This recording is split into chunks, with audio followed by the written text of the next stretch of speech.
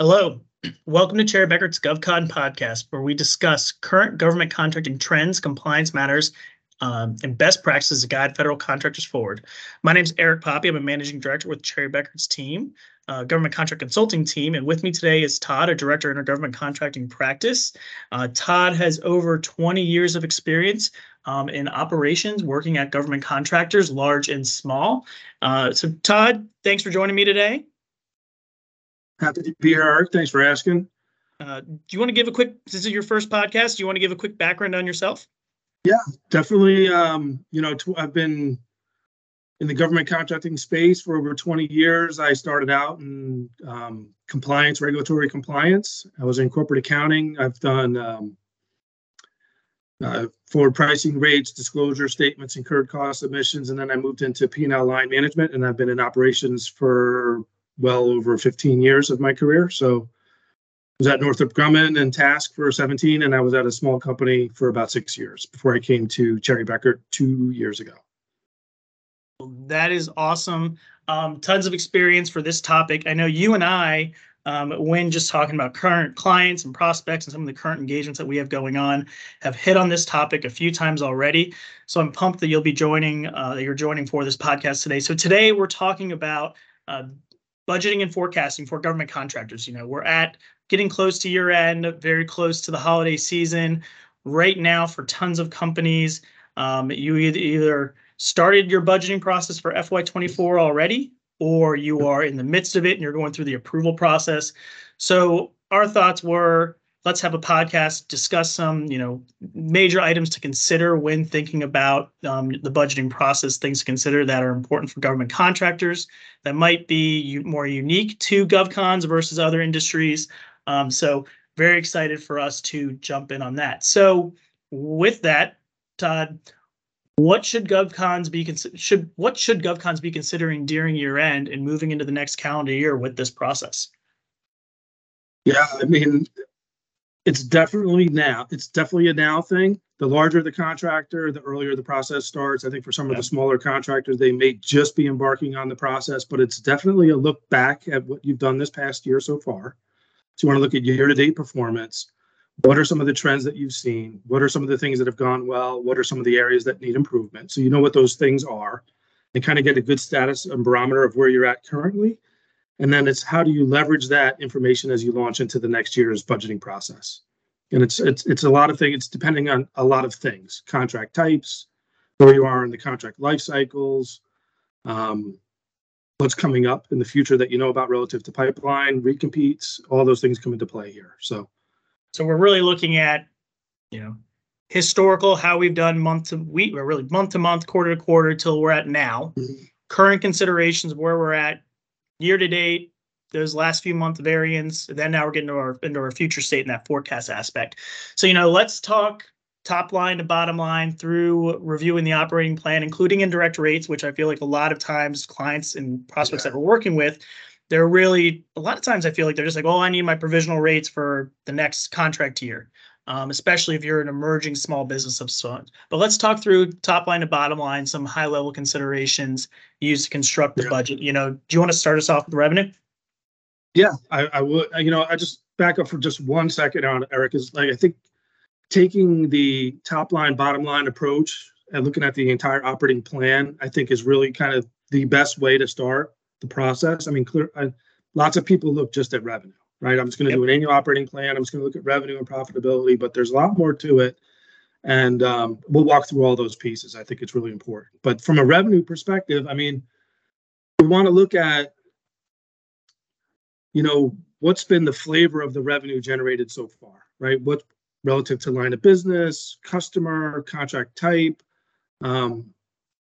and looking at all those different, how are we performing relative to those different metrics, right? So then within that, it's taking a look at the variances that we've encountered along the way in the current year's performance. Where have we run into variance, and doing some real good variance analysis so we can employ some root cause analysis techniques to kind of figure out what's going on and how do we course correct if there's course corrections necessary. And that's really kind of contract dependent. If we're burning cool on a T&M, what do we need to do to get it back on track? Where are we relative to deliverables and milestones on fixed price? Where are we relative to ceiling on cost type? Those are some of the things we want to be looking at here. And relatively, and overall, where are we in the life cycle? If it's a 5-year contract, are we in option year 1? So it's kind of business as usual, or is it not? But understanding those base programs and how to project the revenue for those for the next year is really key based on prior performance. Well, and then with that really drives direct labor and hits the staffing considerations for next year. You can start looking at, maybe your LCAP mix and some of your current staff alignment.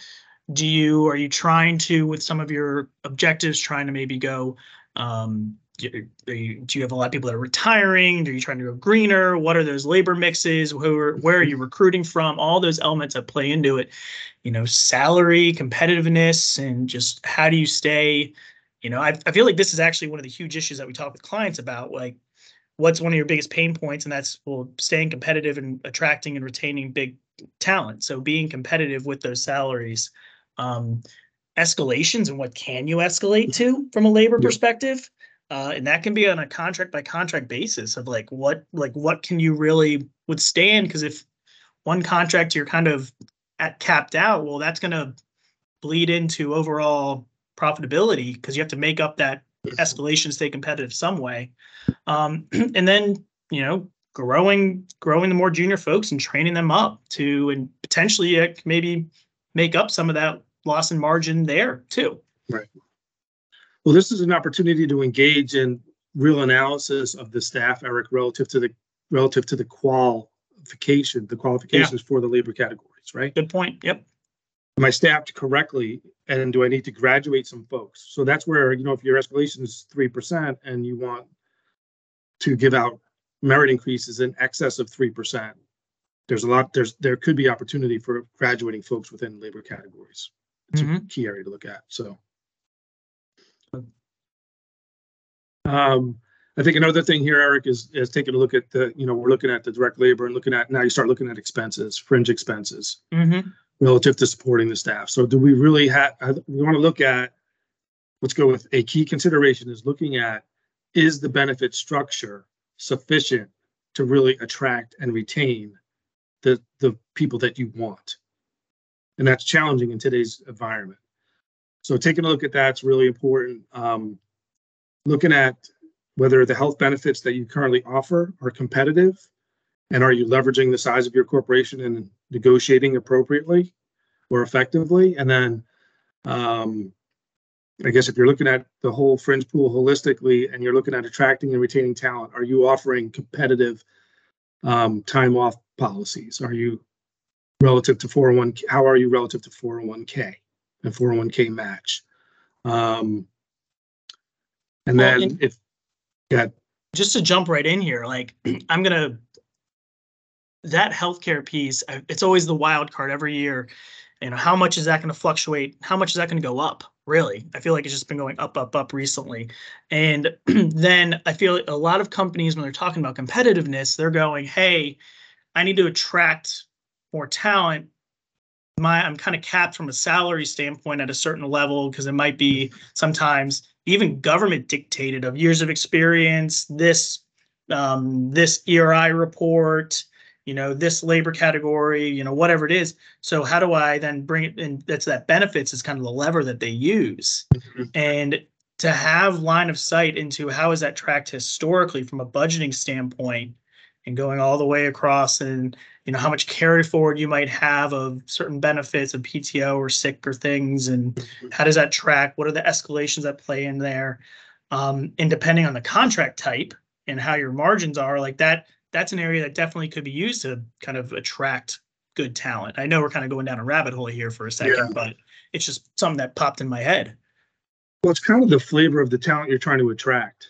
True. It could be that, on that particular contract, the folks that you're trying to hire are of a certain, whatever it is, demographic, let's say, and they're more interested in PTO than they are 401k, or vice versa. It depends on what you're looking for. Yep. But it's dependent upon your contract type and the type of talent that you're trying to recruit or retain. That's a very good point. And then, so from an overhead perspective, that kind of drives, we went through revenue, direct labor, fringe. From an overhead standpoint, it's really, are you managing effectively the project staff and project profitability? And do you have the infrastructure as part of that overhead pool to help support your current base of labor and which drives, of course, the revenue piece and any new work that's going to be coming in? So are your recruiting programs up to snub? Are you managing your talent correctly? Do you have to have any type of security aspects that feed into that pool? So a little bit more of, I feel like a lot of times overhead isn't, you can kind of predict a lot of those variables from an expense standpoint, because usually it's all driven from the denominator. But yeah, that's the next piece to consider. Well, it's interesting there too. It's kind of it's similar to fringe in that, the type of people that you have working on your projects, and what it costs to manage them, right? And if you're talking about kind of a coaching and mentoring of your junior staff and bringing them up through the ranks, this is where you spend your money on training. Yep. Okay. That's where you start to budget for those types of things. So you got to be thinking about that relative. And then also, Eric, what comes in here is the notion of customer satisfaction and, some of the scoring mechanisms that customers use, which will tell you where you need to spend your money, right? If they're concerned about your talent, then you got to work on your talent. If they're concerned about your ability to consistently staff, right? I mean, they will tell you basically what they are seeing and invariably tell you what you need to work on. It's a very good point. Very good point. Then lastly, from a indirect rate standpoint, G&A, from a G&A perspective, when we're talking about budgets, when you're talking about the government, when you're talking about, potential provisional rates and forward rates, I feel like it's the rate that tries to get chopped the most to get to the bottom. But really there, you're analyzing the effectiveness of C-suite relative to the goals. You're looking at all the back office items that come in, even if it's home office allocations too, but finance, accounting, legal, other operations, IT might be one of those levers that you can kind of move. Measuring indirect rate performance is a huge one. I think kind of going back a second of doing that consistently on a monthly basis, and then looking at it from a quarter standpoint, then looking at it from a contract standpoint, or future projections really can help from that, looking at it from a program standpoint of how are you managing the rates to the program. You kind of mentioned this, we're talking about overhead, but what are your goals and objectives, the business development piece, and do you need to, double down kind of on B&P costs? All things to consider there. Do you have any other thoughts? Yeah, I was actually, while you were sharing, I was thinking about proposal development. And, a lot of times in the cost narrative, they're going to ask you for a 5-year trend of your indirects. Yeah, good point. So being realistic here in these indirect rates is really important as you project, right? I've consistently run my G&A at 13%, okay? But I want to, in my forward pricing, build a rate that's 11% or 10%. Okay, then you have to start explaining in your narrative how you're going to get from your run rate, which has been the past 4 years of 13, to something like 10 or 11. So I think being realistic here is really important about your indirect rates. Well, in that, go into the narrative, if you're a company that's thinking about changing your indirect rate structure as well, and now for your forecasts based off your historicals and now your budget, and then you then might even have to talk about how that change didn't really impact, or how it was, positive or negative effect on your rate, and why that might be okay for project or for costing X project. So, there's that aspect too. So yeah, very good point. Yeah, I mean, basically, Eric, everything we've talked about up until now really leads to the bottom line, right? So if you've done all of the necessary activities, you're tracking, you're monitoring, you're course correcting, you're trying to optimize your cost spend, maximize your top line, maximize your profitability. Really, at the end of the day, this should just be fallout of proper operations. So how are you effectively managing your bottom line? And it's about process here, I think. Regular, deliberate, intentional reviews, engaging with the teams that can impact the results, implementing the course corrections and tracking the initiatives. In short, having a true budgeting process that's documented, reviewed, sent up the chain, and getting all those key inputs from the different divisions, departments, cost centers, whatever you want to call it, all kind of, all kind of the same thing when talking generally, but getting those key things from the different people. So, let's take a moment and just talk about what are some of those key drivers when it comes to putting together the budget.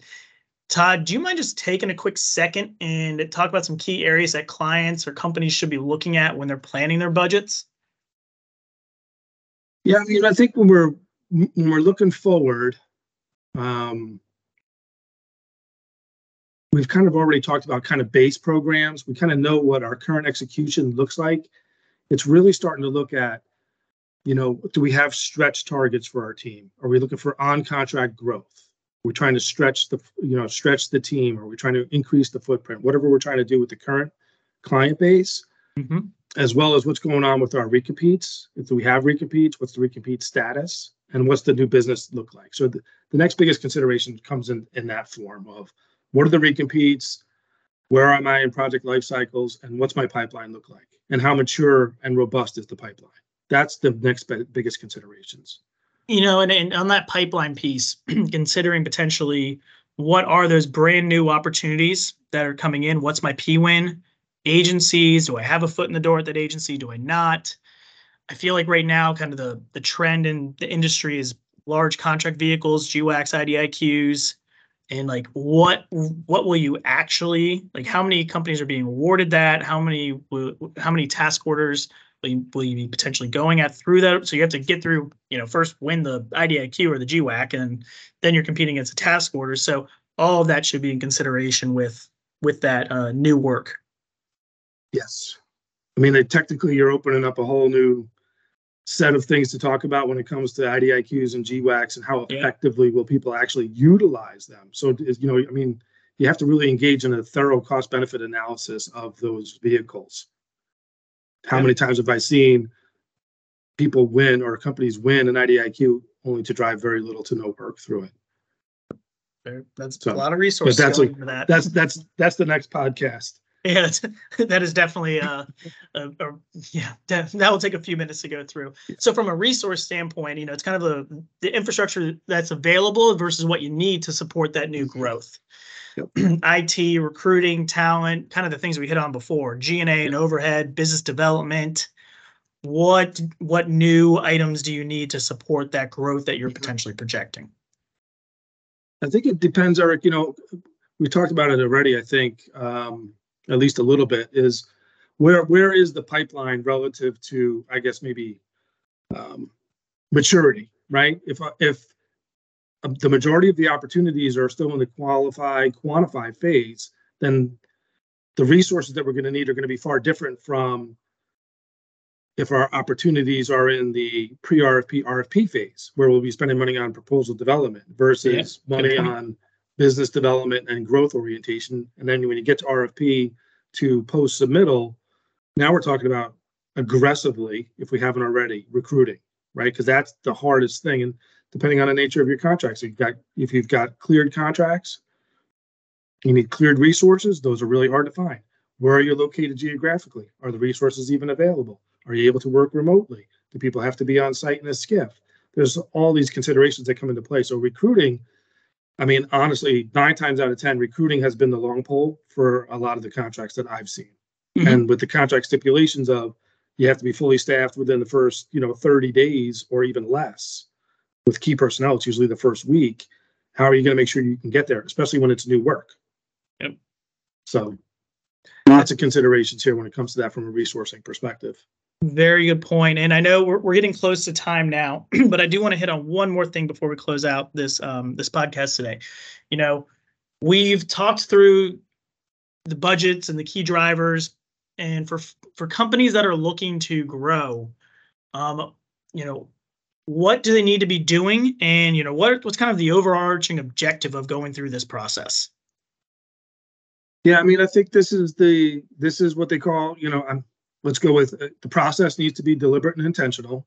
And The results need to be measurable, but this is the annual operating plan, in my opinion, right? Putting together a good, solid revenue projection, an associated direct labor projection, profitability, and as a side effect of some of this new business stuff, you can also forecast out some gross bookings, so you can look at your backlogs, right? You want to look at gross and funded backlog here. So that's that process, that annual operating plan process. And as a part of that is the forward pricing or provisional billing rate development, right? Because that's the rest of your operating plan. Is how are you projecting your rates? How are you projecting your spend? And then you have these baseline plans in place across all these different elements that you can track and measure against all year long.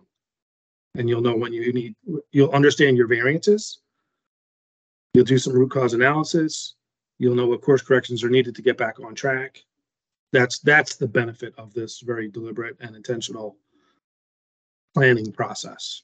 Yeah, and you understand, you'll be able to identify where you might have immature processes or potential weaknesses to refine, and really be able to have good insight into your current state and future state of your financials. So with that, Todd, thank you very much for joining me today on Cherry Bekaert's GovCon podcast. Here at CB, we do have several professionals with years of operational and contractual experience when it comes to going through the budgeting and forecasting process. So please feel free to reach out to Cherry Bekaert. We're happy to be a resource for you and your team. And with that, thank you all for joining us today. Please make sure to follow Cherry Bekaert wherever you get your podcasts, and make sure to tune in for additional podcast series on government contracting topics, including currently going on cost accounting standards and business systems, and appreciate the time. Thank you.